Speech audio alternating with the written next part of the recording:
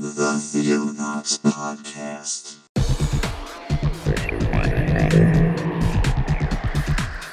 Christian news from around the globe. In the beginning, God created the heaven and the earth.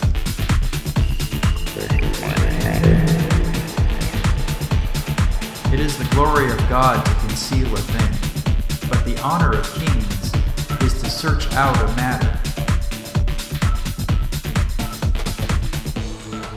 Explore the vast reaches of God's Word. Welcome, all you Theonaut heads, to episode 10. We made it to the 10th episode. Yes, we are. This is a decasode. Decasode, wow. That's good. So, Theonaut heads, is that what you just said? I did say that.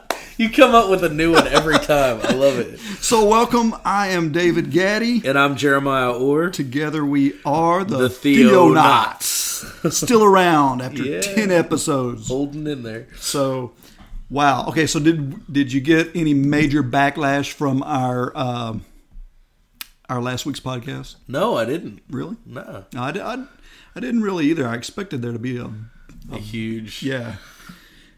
Well, I guess people want unity. Amen. That's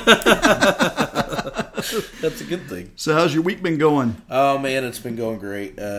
Really actually slow. And then kind of frustrating. My wife's in Reno, Nevada. So there's that. So I've been batching it. Yeah, doing the whole bachelor pad. That's right, man. Frozen pizzas and house is a mess. Corn dogs. I did the dishes for the first time this week today. For the first time this week. First time this week. I thought you meant for the first time ever. No. Well, man, I tell you, it definitely made me realize how precious a wife is. So I had a couple guys, youth guys, staying the night with me and hanging out, and I told them in the morning, find a good wife that can do dishes, because you're going to miss it if you don't. So that's awesome. Yeah. So, more ragamuffin news. First off, we have a Bible study here at this little coffee shop right every week, and we decided to do a somewhat illegal viewing, I guess, because you're not supposed to show movies.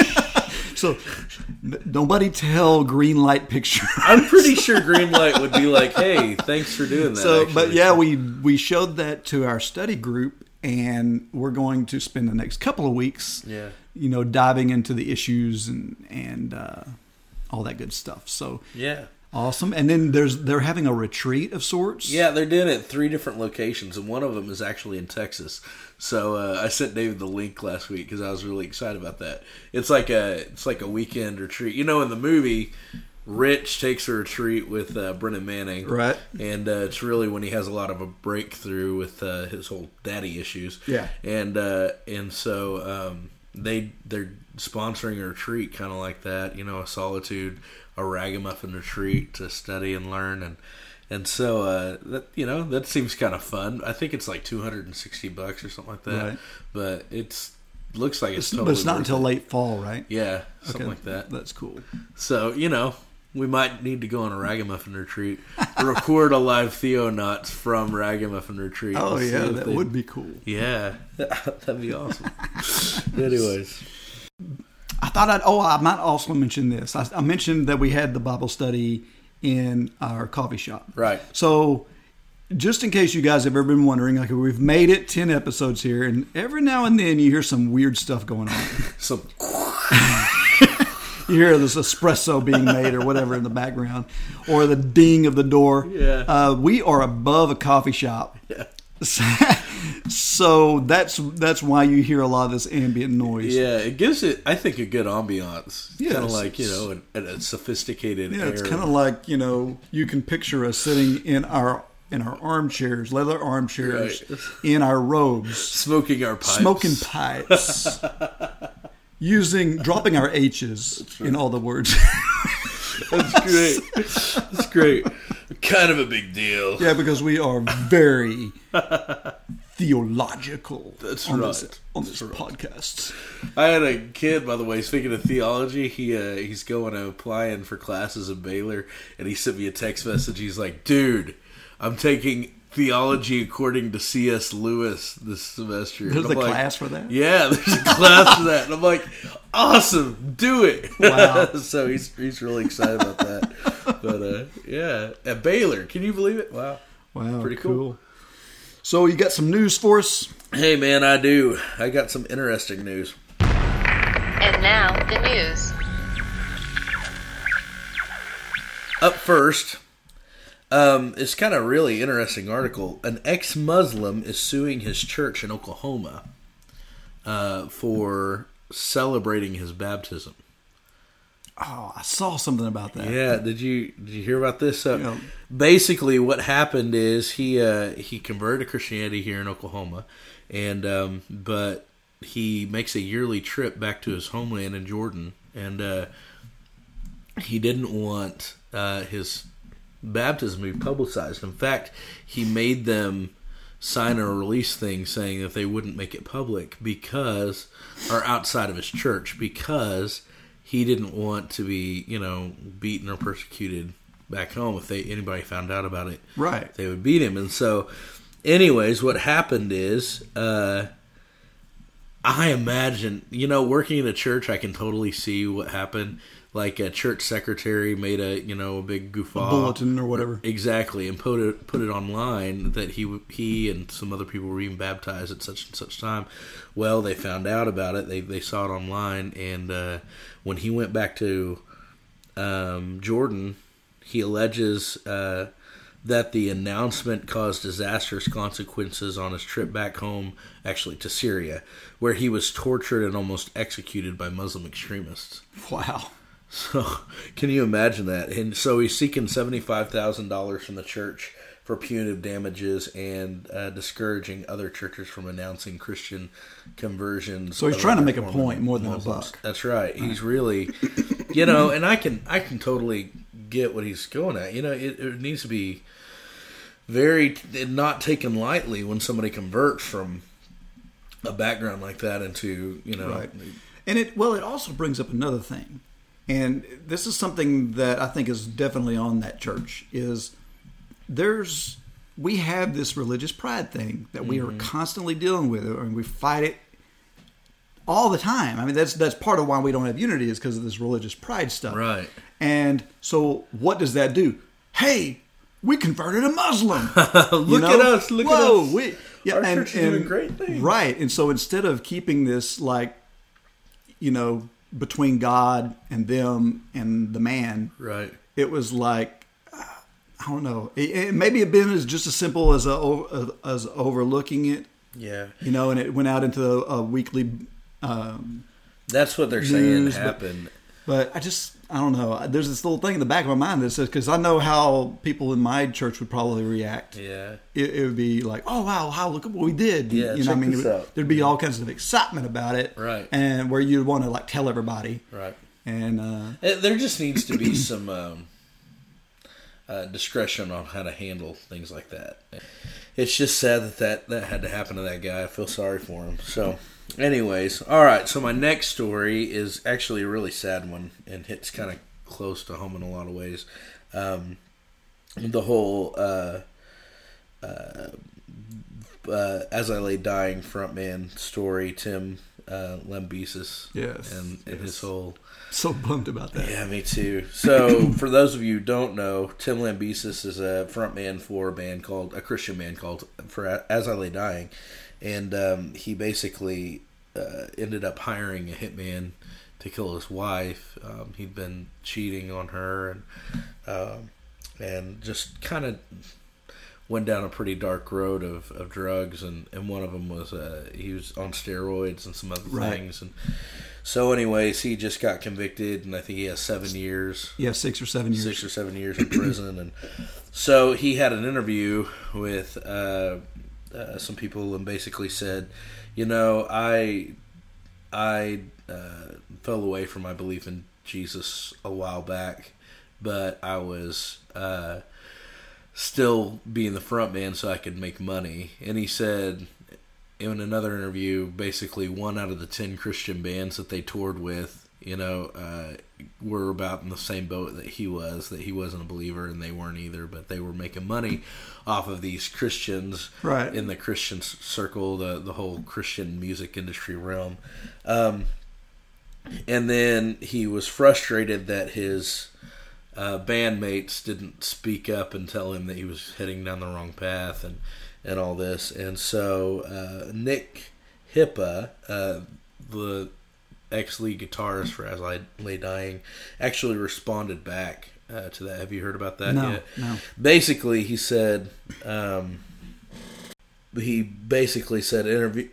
just read this. In an interview published in the Weeklings on Monday, however, ex-As I Lay Dying guitarist Nick Hippa said they had watched Lambeisis self-destructing and had warned him about it for years. Clearly he, Lambeisis, needs a lot of time to work on some things, and we had tried our hardest for years to pull him aside and get him to see things the way they were and not actually the way he thought they should be, and it just didn't work, to the point where we felt like our voices were falling on deaf ears. So basically they had been trying to convince Tim that he was going the wrong way. But they're kind of denying his accusation, right, that they weren't being good enough friends. Exactly. And not only that, but during the prosecution, during the court, the entire band actually stood with his wife, right, and said, this is really his fault. What he's been doing has been self-destructing. He's the one that he hired this. It's just a whole sad situation because you look up to these people and you put them on pedestals and you don't which realize, we shouldn't anyway. Exactly, we shouldn't, but we do, and then you realize that they have the same issue, the same problems we do. It's the same thing we do with pastors, like Bill Gothard. I don't know if you've heard anything about him, but he's the guy. He started the Basic Principles teaching. He's really indie fundy, pretty famous in the indie fundy circles, but he recently had to resign and got looked at for being inappropriate with teenage girls, and they found out that he hadn't done anything illegal, but the kind of stuff that he was doing was kind of hinting at right, being illegal, so he was right on the border there. And we put these guys on pedestals thinking that they're something, and right, they end up being that and crushes us. The thing is, people are broken. I mean, just in general, Christians are broken. I mean, we're all broken. We all need grace. We all need mercy. That's right. And I think that I don't know where Tim Lambeisis' heart is right now. It sounds like it's not in a good place. Right. But the thing is, if you're moved by the lyrics and those type of I know, like for example, that particular band has some lyrics that are very uplifting. I mean, they're very encouraging. Right. So sure, the people may be broken, but still that doesn't damage the uplifting nature of what you can get from what they were trying to say from the stage. Exactly. So let's not put them in that big hypocrite category and then say I'm done with that guy. I'm done with everybody. Yeah. That does that sort of thing. It's like, I love Rich Mullins says, it's one thing to be used by God. God can use whoever he wants.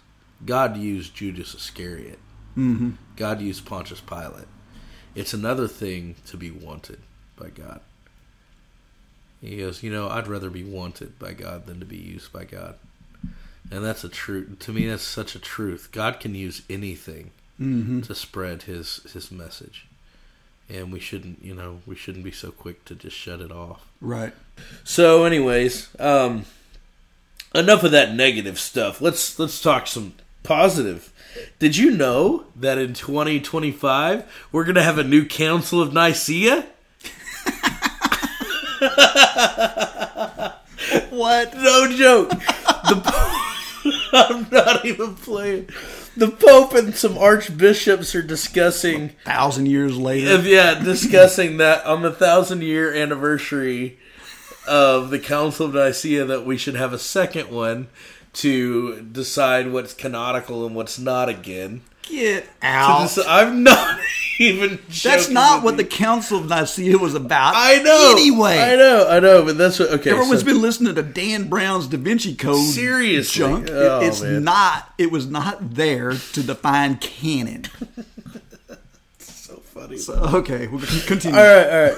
So I'll just read you the blurb. Obviously, David has some strong feelings on this. Let me read... Let me read the blurb here. In 325 AD, Christianity took one of the bigger steps toward becoming a major faith in the ancient Mediterranean. Under new sponsorship by the Roman Emperor Constantine, hundreds of bishops gathered in Nicaea in Asia Minor for what is now understood as the first ecumenical council of emergent Christianity. At the council, the bishops composed and promoted the Nicene Creed, a statement of belief which, although at first rejected by many and perhaps most churches, eventually became the standard for Christianity up until recent times. Now, early this month, from a meeting of Pope Francis's recent meeting with Orthodox Patriarch Bartholomew, have come rumors about a new Council of Nicaea in 2025. Are they meeting in Nicaea? I don't know, but that'd be really interesting. On the occasion of the 1700th anniversary. Did I say that That's right? not right. It's got to be like 1,000. 1,700. How do you say that? 1700. Well, yeah, but It's the been Council of 1700 Nicaea was in 300 and what, 325. 325, so... So in 2025, 1700. Oh, 2025. Yeah. Okay, gotcha. It'll be 1700 anniversary of the original formulation of the Nicene Creed. A closer look at such a possibility brings both strong promise and worrisome threats to Christian integrity. So we need to go back and reevaluate if we still believe what we believe. Isn't it a little early to be planning something for 2025? Oh my gosh. It's like 10 years from now. I don't even know. It's 11 years from now. Why in the world are they doing that? It doesn't even make any sense. But It's it makes no ridiculous. sense. The reason... Okay, let's back up. The Council of Nicaea. The reason why they came together was because of this big issue with Gnosticism and Arianism. That was going. The whole Arian was completely the opposite side. Arianus was completely the opposite of what the Gnostics and stuff were teaching. So it was like, okay, was Christ fully God, or was he fully man? Fully man, yeah. And so, in a nutshell, he was fully God and fully man. That's kind of the premise of the Nicene Council. Now, they said, we use these 27 specific writings to affirm this. Right. Okay? And they listed what we now call the New Testament. Yeah. So, because they did that, people like Dan Brown try to say... This is where they met together. They met together and plan discarded all these Gnostic writings. Right. And picked 4 Gospels that made Christ God. Right. That's not what they did. In fact, those 27 books were quoted by the Ante-Nicene Fathers, which are the people between the time of the New Testament and this council. There's hundreds and hundreds of writings by early church Christians, and all of them quote from these 27 books.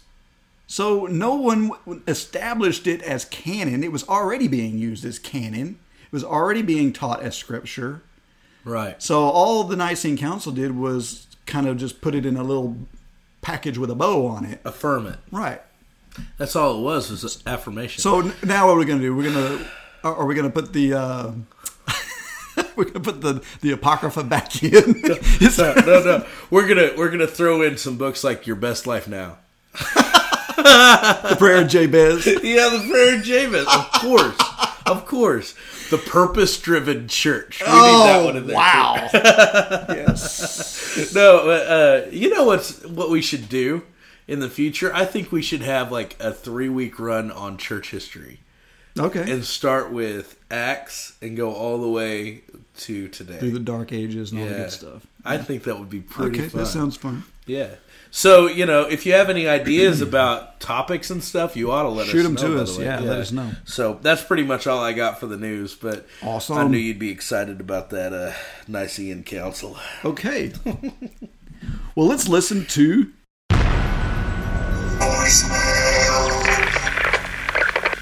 Yay, voicemail. Hello, Theonauts program. I'm Theonauts for my Theonauts. I just really enjoy your podcast. I know this was a really hot button issue, but I'm glad you tackled it, most recent podcast.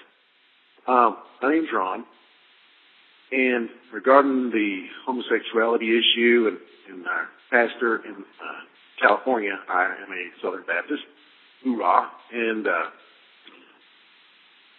I know this much from talking to our pastor at our convention, is that they decided it's not a national matter, it's a state matter, and so the California Baptist Convention will handle their church however they choose to. That's part of their deal, is they have autonomy for each state convention. Now, I do know that in Georgia that has happened before, similarly, not exactly the same issue, but or at least not the way it happened in California.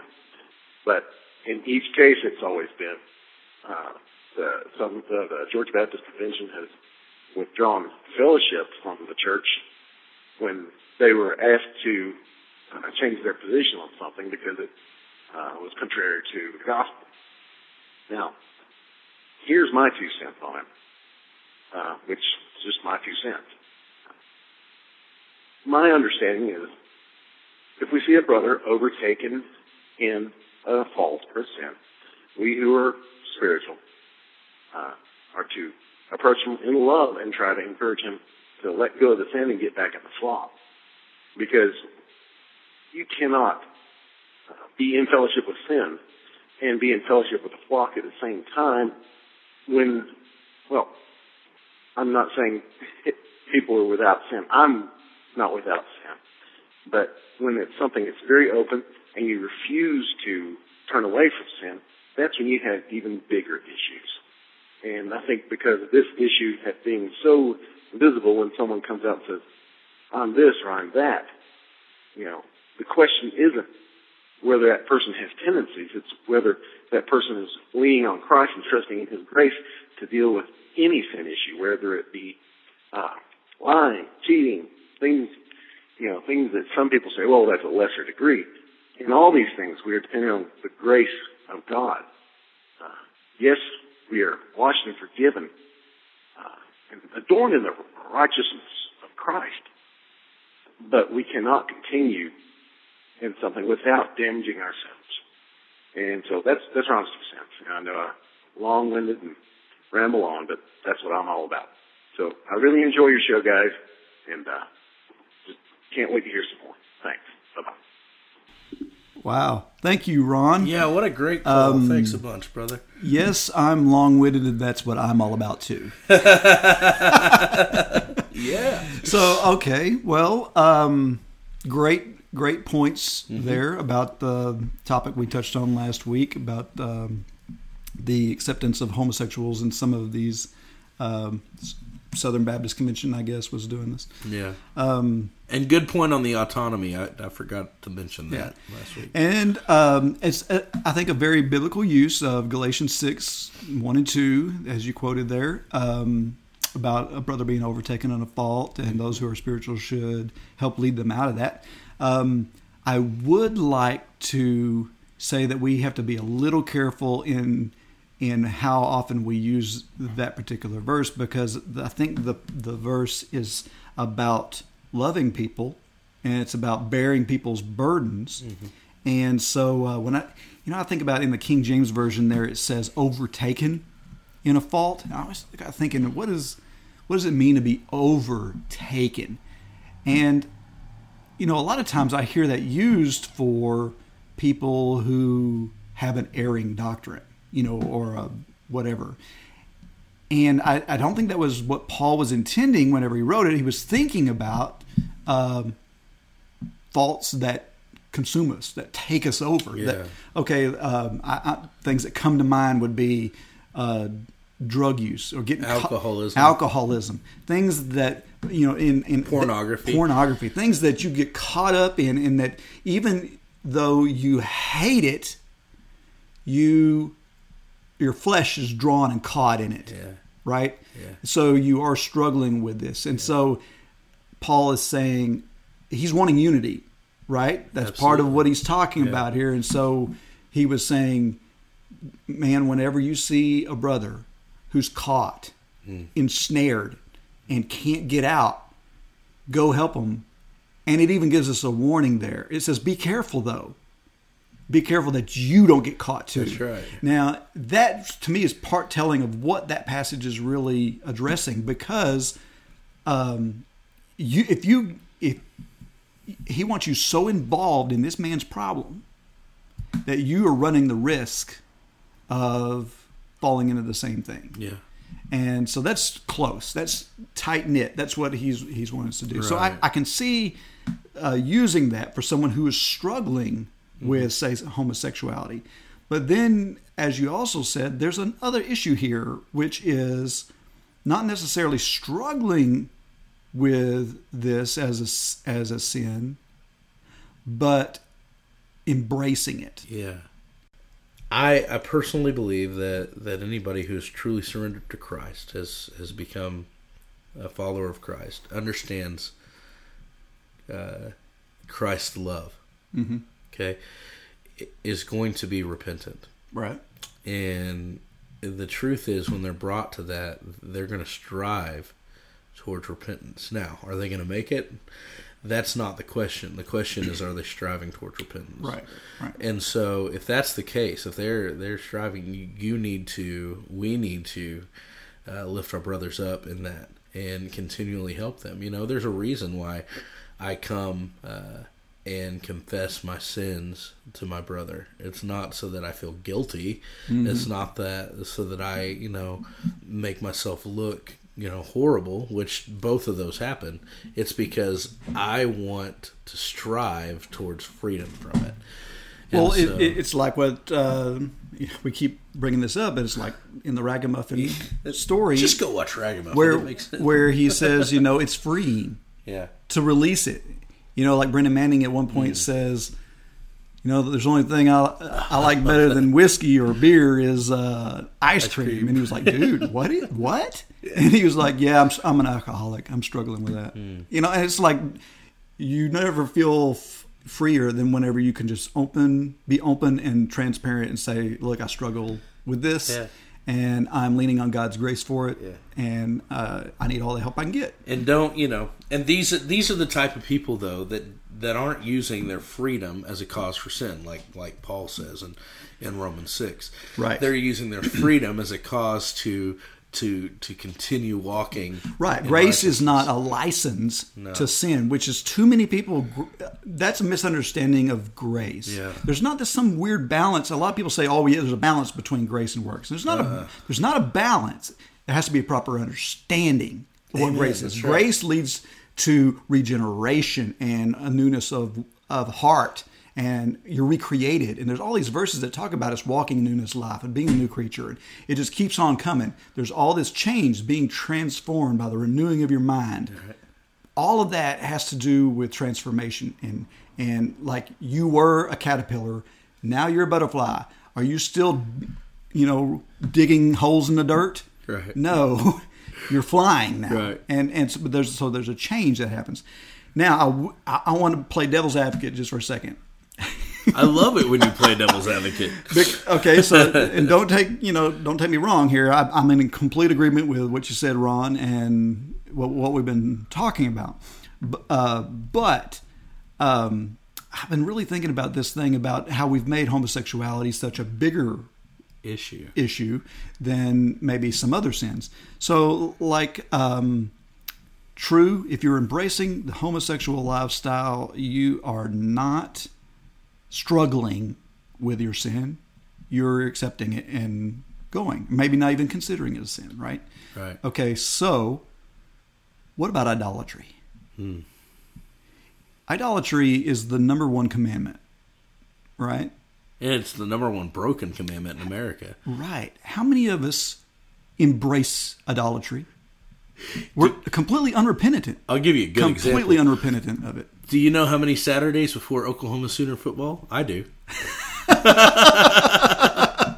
9 Saturdays left before I can watch my Oklahoma Sooners. That's just honest, that's But what I'm getting at is no one is saying, shall we accept these people that embrace Oklahoma Sooner football? No! Because you're not struggling with that. You're not fighting it. You see what I'm saying? Yeah. Or gluttony. How many of us in this country... Careful, you're hitting the close home. But what I'm getting at is, do we really struggle with that? Do we really fight against our overindulgence and the things that we know to be sin, but instead of saying, oh yeah, I really struggle with that, yeah, I really fight with it, we're accepting it as a lifestyle. That's right. So I only bring that up so that we be careful not to overly judge. Or to, get the log out of our own eye before we get the speck out of somebody else. Right. And that's what that passage is all about. Whenever Jesus says, judge not that you be not judged, he's not laying down some rule that you can never judge somebody. He's saying, be careful of how you judge people, because whatever you judge is coming back to you. That's right. So if you're going to be a judgmental person, or if you're going to lay down some big stern statement about this other thing, be careful. Because there's got to be something that you're dealing with too. Amen. It may not be the same thing, but it may be just as big or bigger. Right. And so you have to be very careful about how hard you come down on people. Yeah. And so that's my only point with that. I'm not saying I agree with embracing this or whatever. I'm just saying that we just need to be careful before we start slapping people around about it. Right. And the biggest thing is, above everything else, we need to show them grace, God's love. Mm-hmm. Right? And we need to continually point them to the fact that Christ covers all sin. And the reality is, if they're living in that, they need Christ. Right. So, anyways, man, that was a great voicemail. Thank you, I love Ron. that one, man. So keep those calls and letters coming. Yeah. Oh man.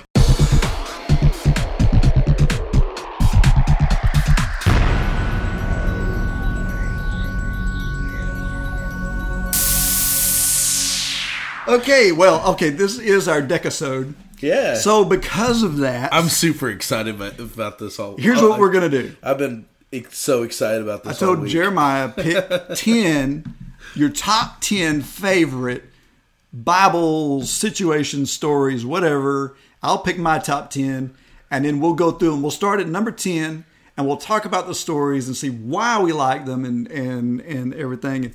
Well, this was a hard list to compile. So, in fact, some of the things that I put on my list, you're going to be like, what? That's your favorite? But part of the reason why some of these are my favorite is simply because they're so obscure or so weird or so something you just really never even knew was in the Bible. Yeah.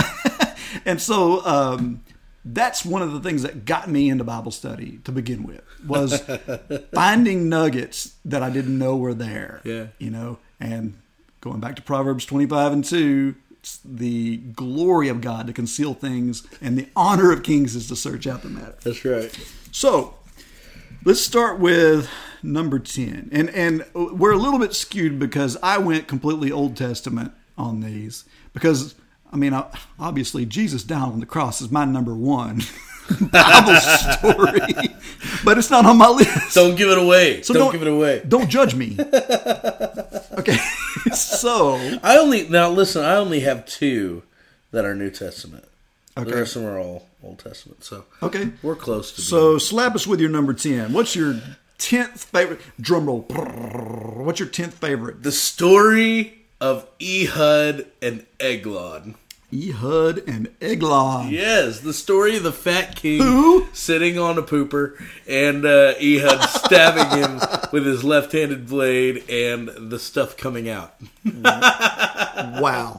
And the reason that is my favorite is because it is so gory, so disgusting, and so awesome. If we made that into a movie, I would have to be 17 in order to go watch it. Yeah, there's several Bible stories like that. Oh, yeah. That's a tamer one. You don't see the Eglon Ehud story in children's Bible No, you storybooks. You don't. But Such a good story. Okay, do you want to tell more of it, or do you want me to share some of it? Or Well, basically, the story goes like this. So, Eglon was a evil king, and God allowed him to take over the Israelites for a time, because this is during the Judges. The Judges, that's right. And he was one of the first judges. Ehud was one of the first judges. So Ehud was a left-handed man, the Bible says. And that's another reason where I like Go it. Southpaws. I'm left-handed, and I like the whole story. So he decides to take it upon himself to rid the land of this evil king. The Bible tells us the evil king was extremely fat. And so, long story short, Ehud, speaking of short, Ehud was short. He strapped a sword to the left side of his body. So no one would suspect it. Exactly, because they're thinking the right side. And he goes and he delivers the king a message, and then he sneaks back in while the king, the Bible says, is sitting in the cool of his chamber. And what we covering know, his feet in the King James vernacular, covering his feet. What we know what that means is that he was in the bathroom in his chamber, right, sitting on the pot, sitting on his throne. I love that. So, anyways, Ehud sneaks in. And he stabs Eglon. And when he stabs Eglon, the sword goes all the way into his fat belly and then is enveloped by his fat, like swallowed by his fat. So Ehud can't even get the sword out. Like the hilt goes in, everything goes in.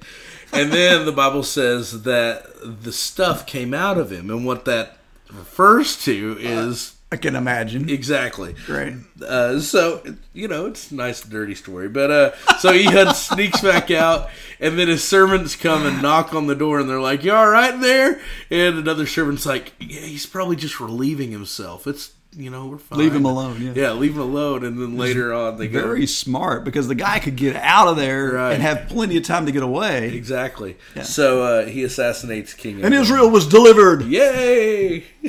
So... That's my and there was favorite rejoicing. story. Okay, my number 10 is the Witch of Endor. Mm. Okay, so if you're not familiar with That's an interesting story. This is King Saul. Okay, and King Saul and David are at each other's throats, and David has fled, and Saul is about to go into battle, and he's bringing his sons with him, and all this, and God hasn't been talking to him. And so Samuel is dead. Samuel was his mentor. Right. Okay, so Saul's like, if only I had Samuel here to give me some advice on how to go into this battle. And so sorcery had been outlawed. And so he says, I'm going to find a necromancer that'll bring Samuel to life and tell me how this is going to come out. Give me some advice. Dun, dun, dun. So he disguises himself so no one will know that he's going to a necromancer. Yeah. And he hunts down this woman referred to as the Witch of Endor. Yeah. And also like that because it has a Return of the Jedi type of... You're such a geek. Anyway. So all these Ewoks came around. No, I'm just kidding. So... Okay, so good. You got him telling this lady, I want to see Samuel.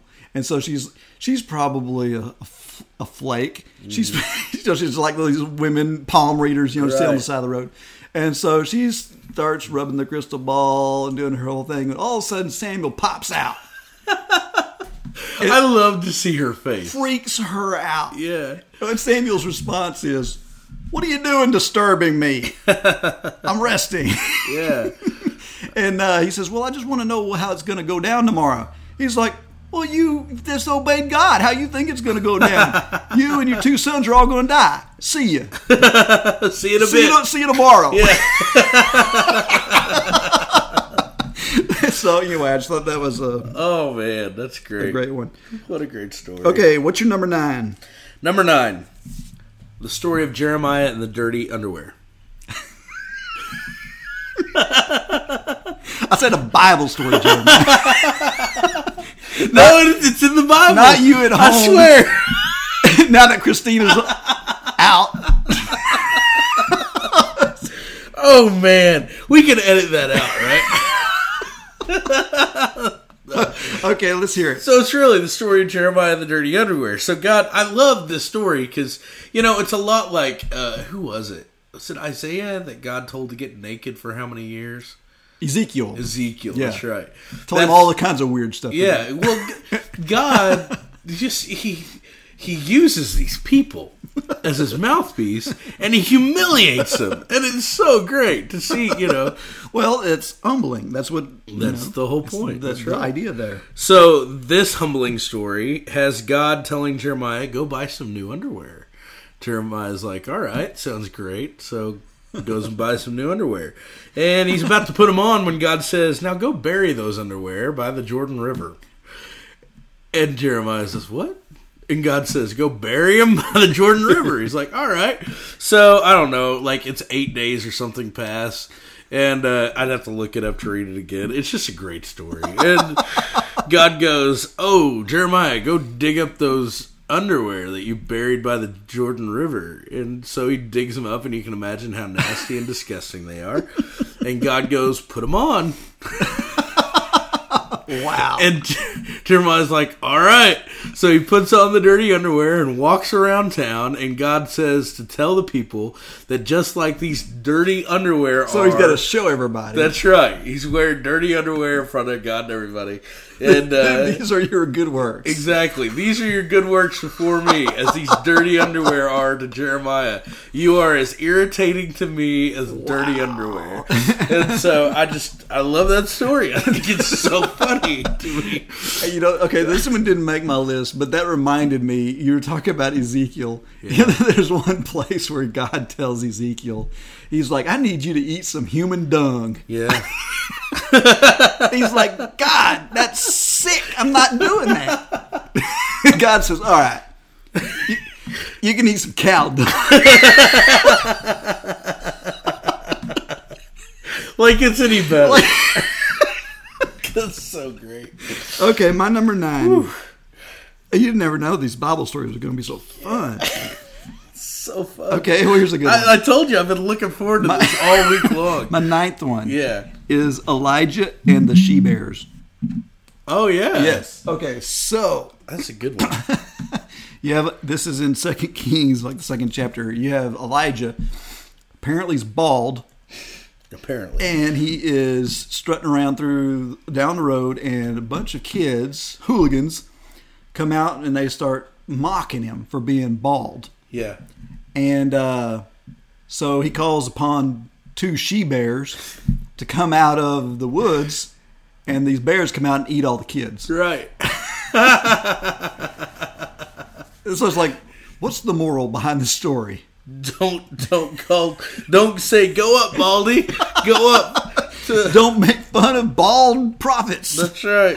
Well, okay, I heard some insight on this story, that this is just theory, but I think it's kind of, it makes a little bit more sense. Yeah. One, the Hebrew word there that's translated as youths, or we often think of as children, like kids, like, right. Elementary age, that it's probably not that. These are probably more than likely older teens, right? Or young 20-year-old. This is that type of youth, and what they were saying was, "Go up, Baldy, go up, you bald head," or whatever. And if you think, what is that supposed to even mean? Go up. Why are they saying that? Well, remember that. Well, wait a minute. This is Elisha. I'm sorry. I've been saying Elijah. This is Elisha. Okay. So they're telling this to Elisha. Well, what had just happened? Elijah had gone up and been taken in the chariot of fire. Right. And so and left Elisha. So it was almost like they were making fun of him for being left behind, or being so it was like they were not only mocking him, they were mocking God, right, as well. And he was near a city that was like really like bad. Yeah, I remember. I don't know. You don't see that story in the children's books either. These Bears things tearing you- people apart. Yeah. All right. So my number, are we 8? 8. My number 8 story is the story of Gideon. I Okay. love the story of Gideon. Another Judges. Yeah, story. I like a lot of Judges. Yeah, And there were a lot of ones that could have made the top 10, but Yeah, I've got one of those in my list too. But Yeah. keep on trucking. So Gideon, the story happens, he's one of the first judges also, and so the Amorites, is it the Amorites? I think it's the Amorites. They take Amorites, Midianites. it's one of them ites. Go and check it out. It's one of them ites. But anyways, they take over Israel, and they're just being butt heads to Israel, and so pardon my French, but that's what's happening. And so anyways, what I love about this is, all right, so Gideon's dad was worshiping false idols. Right. And he actually had a false idol that he had built in the town. And Gideon, in the middle of the night, goes out and destroys it, right? But he's so afraid of the backlash. He's a coward, right? At the beginning of the He's story. very timid. He is extremely timid. And so what does he do? He goes and he hides in the thresher's floor. In other words, like a grain silo, he's hiding in this Where silo. they separate the Wheat from the... Yeah. Right. And so he's hiding in there. And an angel of the Lord comes to him and goes, "God be with you, mighty man of valor." And I always thought that was hilarious, and that God was being extremely sarcastic to Gideon right then.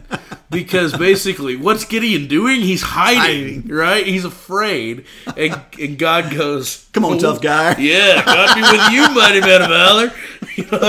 So great. So, anyways, but what ends up happening is Gideon leads an army of 300 men to conquer a huge army of Amorites. Which had been weeded down from, he started out with like 10,000. Yeah, something like that, and God continues to whittle them down. And Gideon, can you imagine this timid man going, "Really, God? I had this huge army, and you want me to conquer them with 300 men? How do you want me to do that?" And it's the whole story of... Grace again. Exactly. The whole picture... Not by your power. Exactly. Not by your power, but by God's. And so the whole picture is, they have the torches and the lanterns cover... Or they cover them with the clay pots, and they smash the clay pots and yell really loud, and the Amorites kill themselves in the in the middle of the night. And so I love that story because it's a picture of God's power versus man's ideals, and a picture of a coward who God uses as a mighty man of valor. So that's a great story to me. Yeah, that's awesome. Okay, number 8 for me is kind of all over the map. I'm just going to call it the story of giants. This concept... Cheat! That's a cheat! It's not a cheat. There's just so much of this talk of giants in the Old Testament that this really intrigued me. Yeah. And so I've gone through all kinds of studies about giants and stuff. The Nephilim?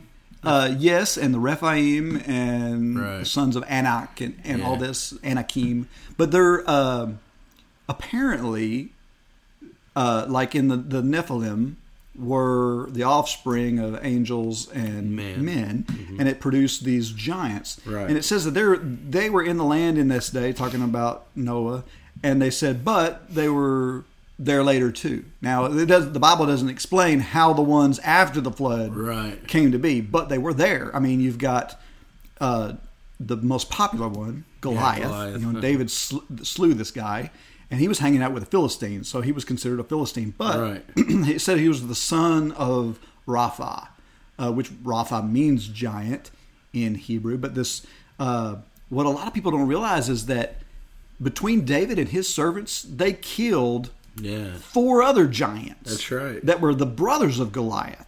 Yeah. And because one by one they came to seek vengeance on David for killing their brother. Right. And one by one they got taken out. And it describes them in their size and how big their weapons are, and they got 6 fingers on their hands and whatever. So they're not right. There's something messed up about these.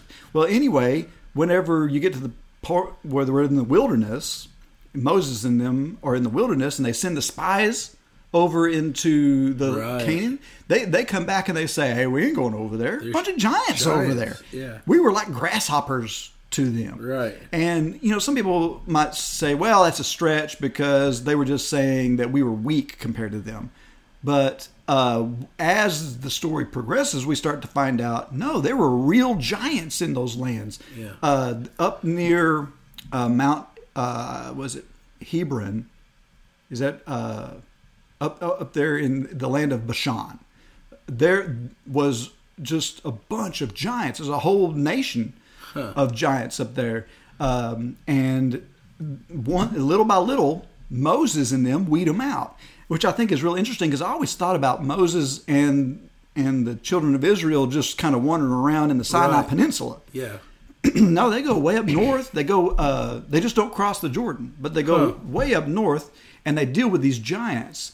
And there's a king by the name of Og that they end up killing. And it said that his bed was, of course, it gives it in cubits, but 13 foot was how big his bed was. Wow. So these are, he was the last of the giants that they killed. But anyway, I just thought it was really cool that you got the story that's an amazing of story. Giant people in the Old Testament. So wow. You're number 8. Oh, wait a minute. That was your number 7. Number 7. The story of Paul at Philippi. The whole... I just love that act story of Paul at Philippi. He starts out and he goes and he meets the woman beside the river. Mm-hmm. And it's Paul... Phoebe? Yeah, Phoebe. And starts the church with Phoebe, right? And then he's put in jail. He and Paul and Silas are put in jail. And it's just the whole story of in the middle of their... After they've been beaten, stripped, naked, and thrown in jail, they're sitting in chains, and what are they doing? Praising God. In the midst of their chains, they're just worshiping God, and God allows their chains to fall off. And the Philippian jailer, you remember the story, he takes out his sword to kill himself because he knows that it's his fault. And they say, don't kill yourself, we're here. And so he takes them to his house. His whole household is baptized through it. Wow. And then that next day, Paul confronts them and says, hey, by the way, I'm a Roman citizen, you idiots. And, and they're like, oh, well, you can go. Like, nope. Yeah, and I'm not going. You guys are going to stand here and face what you've done. And it's just an amazing, to me, it's an amazing story of God's, of Paul worshiping God in the midst of like the most horrendous thing that he could face. That's right. And God being faithful and delivering. I love that story. That's awesome. Yeah. We're on number 7. My number 7 is Balaam. So in Numbers 22. He had a donkey. Yes, he did have a donkey. So he was an ambassador. I knew you were going to say that. Woo! So, so he is this quasi-prophet, right? Which I think is really kind of weird in and of itself because he's not really in the Israelite area. I mean, he's not part of the Israelites. But he is a prophet. He's talking to God. Yeah, he knows God somehow. Weird somehow. But anyway, you've got King Balak, who wants to... Okay, he's hearing all these stories about how the Israelites are taking over the place. That's right. And he's like, oh, I need a man of God to curse these people. Yeah. So he goes and he gets Balaam and he says, here's what I want you to do. Well, immediately he starts talking to God. God says, no, those are good guys. Right. You're not going to curse them. And so they come back again and finally talk Balaam into going to do this. And God's like, it's okay, but just do what I tell you. Right. Okay, so he gets on his donkey and he's leaving, and God puts an angel in the path with a sword drawn. Right. Like, I'm going to kill you, because God had got upset because of the way Balaam had decided to follow these guys. Yeah, not only Balaam was like after money, pretty much. Yeah, because he was it was almost like he didn't mind cursing the Israelites. Yeah. Except for God kept hindering that. Right. He kept saying, And he was upset with God for doing that. Yeah. Right. So anyway, he can't see the angel, but the donkey can. And the donkey's like, no, I'm not going. Yeah. He's fighting him. Or she's fighting him. And he's whipping the donkey. Come on, you idiot. Yeah. Well, finally,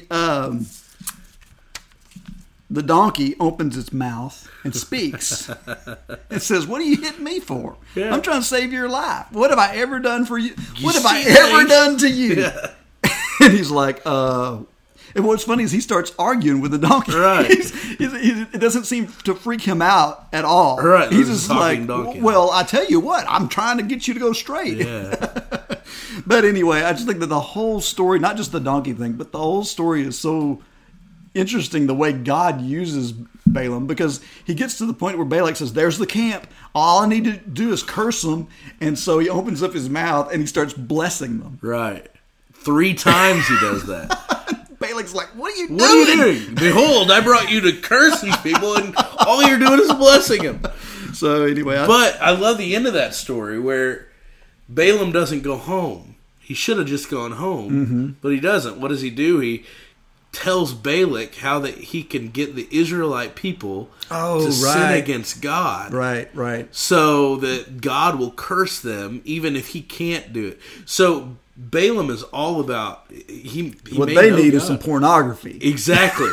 So Balaam's all about making the money, and over, I mean, to a Jewish man back then, the word Balaam was a curse word. Right. Because every time they heard Balaam, they thought, that's what he got us to do. He's such a... And man, I tell you, Balaam, I've preached the sermon. Balaam was a man who had a very special thing that he could talk to God, and yet he forsook it for money.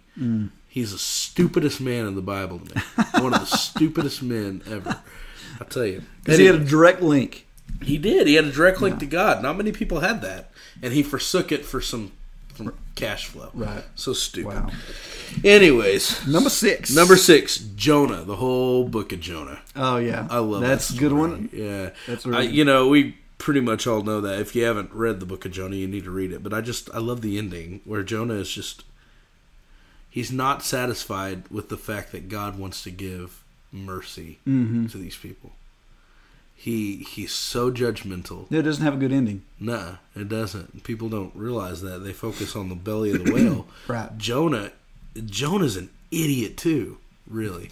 Because all he focuses on are what these people have done, and he doesn't focus on the fact that God has I think forgiven part of it too was he was focused on himself. Yeah. Because if you think about it, a prophet was only as good as his word. Yeah. Okay? Because if he said something didn't come true, no one's going to listen to you anymore. Right. You're not a prophet of God. That didn't happen. Okay, what did Jonah tell Nineveh? He didn't say repent. He didn't even ask them to. He went through the streets saying 40 days and you're getting obliterated. Right. That's all he told them. You're an affront to God. He's going to kill you in 40 days. Wow. And then he went up to the cliff to watch it all happen. And it didn't happen. Right. And so, okay, what's at stake? His reputation as a prophet. Yeah. That's what's at stake. That's great. There's just a lot of things there that we can learn from. Yeah. Okay, so what was that number? That was 6. 6. Okay. Oh, David and I'm going to pronounce her name Michael or Michelle or something because it doesn't sound right to call her Michael. Good old David Michael. It's not spelled like Michael. So homosexuality is right. Careful, David. Okay, so I'll call her Michael. Okay, right. So you got David and the daughter of Saul, right? Michael. So he loves this girl, and apparently she's real hot or whatever, and she's caught his eye. Yeah. Saul sees this. Saul is not liking David, so he's like, I tell you what. You bring me 100 foreskins from those Philistines, I'll let you have her. Yeah. In other words, what a deal! I'm going to use this chick to kill off this dude. Yeah, so it's like, okay, there's no way. Yeah. It's like, there's no way he's going to be able to get the foreskins of 100 from this army of people. Yeah. Well, not only does he get the 100 foreskins, He doubles that. He comes. Right. He comes back with a couple of hundred foreskins. Yeah. Bag load of them. Bam. There you go. Where's my wife? So he has to marry. So he has to let David marry his daughter. Right. And it's like his enemy. Right. And so then you have this whole thing where, well, he's still trying to kill David. So David finally he's got to leave. And Michael says, "You got to get out of the house. Yeah. Dad's coming to kill you." And so she sneaks him out the window. Right. And then she puts a dummy in the bed. Right. And of course, soldiers burst in. "Where's David at?" And she says, "Oh, he's sick. He's sick in bed." Yeah. So whenever they find out it's a dummy, then she's like, "Oh, he said he'd kill me if I told." And so Right. David had a chance to escape them. And so, years later, he ends up, Saul ends up giving her to another man. And years later, when David finally becomes king, or he's about to become king, he makes this deal with Abner. He's like, I'll help you take the throne and all this, but you know what? I want that girl back. So Abner sends this convoy to go get her from this guy. Yeah. And of course it says the guy just wept and cried and went after her, crying. No. And Abner had to say, "Get out of here." Go back. But anyway, he got the girl back. And then it's so funny how the story ends up, is when David's king and he gets the Ark of the Covenant and brings it into the city, and he's so happy about it. He's dancing around in the streets, and it says he uncovered himself, and a lot of people think that meant he was naked. But that's I don't think it's talking about physical being naked. It meant that as a king, he stripped down his royalty and was down in the streets hanging out with the lowlifes, commoners. Right. Yeah. That bothered Michael, and she was like, "What are you doing? You're above them. What do you do?" And she didn't understand what it meant to worship. Yeah. She didn't understand what God meant to David, and so that really bothered him. And so he was like, "Well, fine, you'll never have any kids by me." Yeah. So that's kind of how the story ends. Yeah. But anyway, I just think that it's very interesting. Yeah. How his relationship with this woman. Of course, he had plenty of other wives. But his relationship with this woman was just kind of unique, I thought. Right. So, all right, my number 5, with a bullet, Job.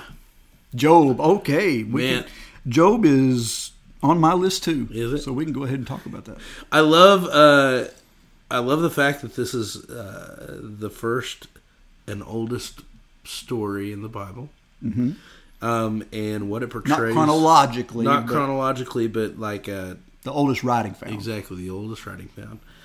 What I love is this was written during a time when there was one basic view about God. If you were doing what you were supposed to do, He was going to bless you. And if you were doing what you weren't supposed to do, He was going to curse you. And this... Funny how some people still there. Yeah, it's pretty amazing. And this being, to me... Again, the oldest written book, the earliest written book, totally shatters that whole thought. That God causes the rain to fall on the just and unjust alike. And because He's God, it's okay. Yeah. And everyone wants to focus on the fact that Jonah said... Job. Sorry. That Job, was saying, "Though he slay me, I will not." Okay, so everyone wants to focus on his early reaction to. They forget the old, but they forget that he finally got really frustrated and was like, "All I got to do is if I just had an audience with God, I could straighten all this out." He started getting really prideful about it, and God finally said, "Who are you to ask me anything?" Yeah. God finally showed up in the whirlwind and said, "Where were you whenever I formed the earth? Where were you when I did this? Where were you when I did that? How do I do this? Can you Tell hold me." the Pleiades in your hand? Yeah. Can you? Yeah. Can you break the bands of Orion? I mean, he's like really coming down on Job. And Job's like, "Okay, I get the point." He's like, "No, you don't. I'm not through." He goes on for another chapter or two. Let me finish this. Yeah. I am God and you are not. Right. And that's the reality. But the truth is, because He's God, everything's going to come out the right way. Mm-hmm. And what happens in the end? Everything comes out the right way. Yeah. What happens in the end of the Bible? Well, and it's cool also in that Job never knew why. Right. We knew why because we're the readers. We knew what happened between Satan and God, but Job never got that answer. Right. And such so anyway, such a good book. Okay, so actually, that's my number one. I stole your thunder. That's my but that's my favorite Old Testament Bible stories. It's a good story. So what number was that? 5. 5. Wow, we were running late. Are we?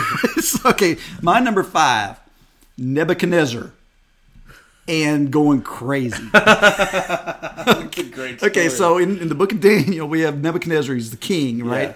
And he's big on having these dreams, and Daniel interpreting them. And he has this dream about a tree and all this stuff. And Daniel says, here's the deal. The tree is you. You're going to get cut down, and you're going to go crazy. Yeah. And he's like, okay, whatever. A year later, he's coming in. He's bragging about all this great stuff he's done. And Daniel says, it's time. Okay, so he loses his mind. Like in mid-sentence. He loses his mind. He loses his mind and goes outside and starts eating grass. Right. And his fingernails grow really long. And I've heard actually people say this is lycanthropy, where you're like, you think you're an animal or whatever. It's where the legends of werewolves came from. Yeah. So anyway, he's out there like clawing in the dirt and all this sort of thing. Right. And when he finally came to his senses, he was like, praise God. Yeah. And so, you think this Babylonian king is going to, he was saved. I mean, he was like on God's side there at the end. Yeah. So Awesome. that's a cool one. Number 4. Number 4, David and Goliath. Awesome. I love that story, and we pretty much covered it. But Yeah. I just love how God uses a boy to slaughter a giant in the face of everybody else who's cowering down. And Once again, not by your own strength. Exactly. And I love how David's just sure that God's going to deliver. And we were talking about the giants. You ever notice that David picked 5 stones out of the river that day? Yeah. And why is that, David? I don't think it was because he was worried he would miss. I think he was prepared for all 5 of those giants. That's right. That's good.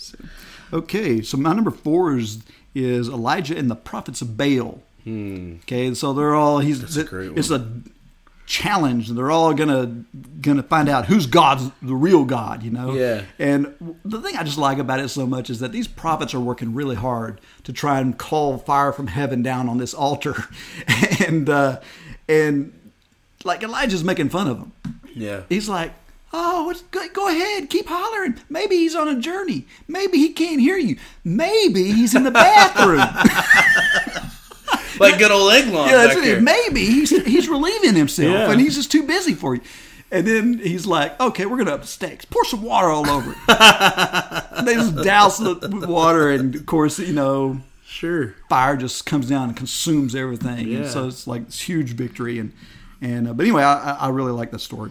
It's a great So one. number 3. Number 3, the Passover / the whole story of Moses. I love the story of Moses. I love the Passover and what it means. The picture. that Symbology paints of there. Christ, yeah. And then, the whole question of Pharaoh, hardened heart, and all that. I love studying that story. I think it's special. Yeah, So, it's really cool. yeah, that's my number 3. Okay, my number 3 is basically the story of Joseph. Oh, yeah. So from the time I just finished teaching that. not the multicolored coat thing, but from the time he's a slave to the time he becomes ruler. I just love how his perseverance 22 years or something. Yeah, through all of the trials he went through, being in prison all that time, and you never read of him doing the Job thing. What's Right. going on, God? You don't hear that out of him. He's just, and when it's all said and done, he tells his brothers, you guys meant for that to be evil, but God meant it to be good. That's I right. just love that whole thing. Yeah. So that's my number 3. Number 2, right? Yep. David and Bathsheba. Ah, I love that. David has made the list a lot. Yeah, well, he's just an amazing central character of the Bible.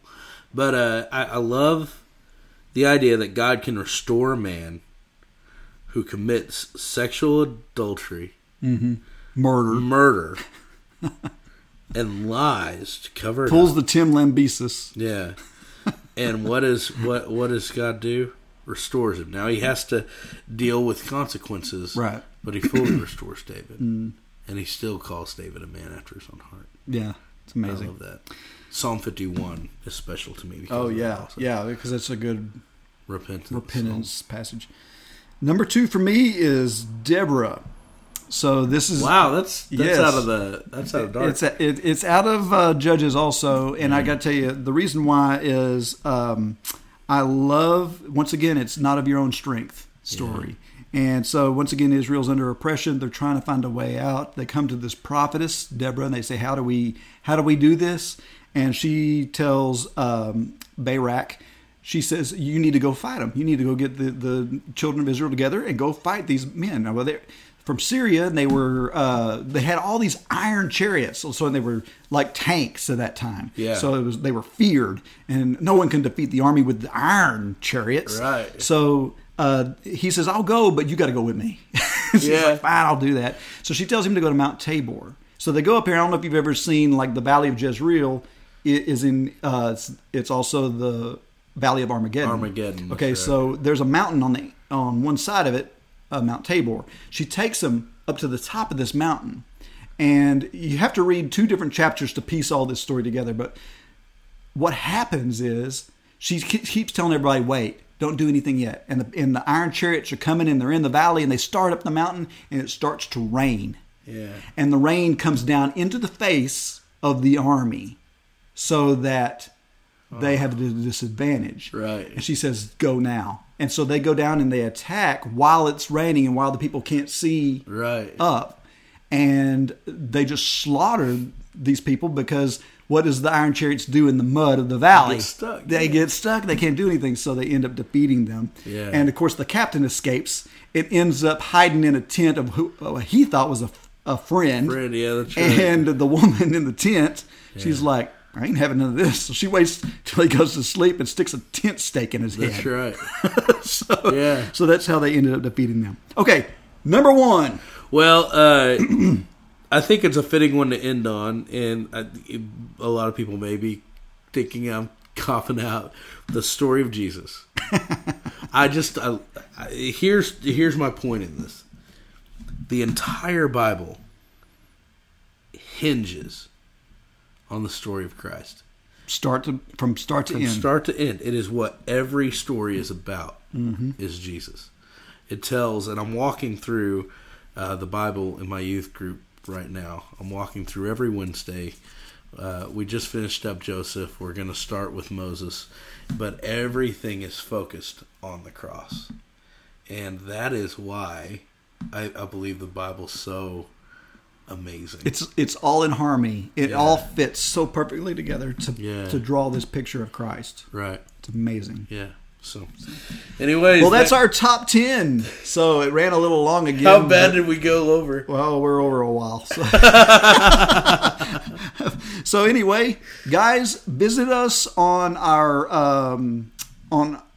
social networks. Yeah. Theonautical on Twitter and Facebook.com/Theonauts. And go on to iTunes, go on to Stitcher, give us some reviews. Give us some 5-star reviews. Right. Call us at 972-885-7270. Leave us some voicemail like Ron did. Yeah. Love to hear from you guys. Give us your favorite Bible story. We'd love to hear it. Yeah. All right. Thanks, Jeremiah. Hey, thanks, David. All right. God bless you. This has been the Theonauts podcast. Call us with your questions or comments at 972-885-7270. That's 972-885-7270. We'd love to hear from you.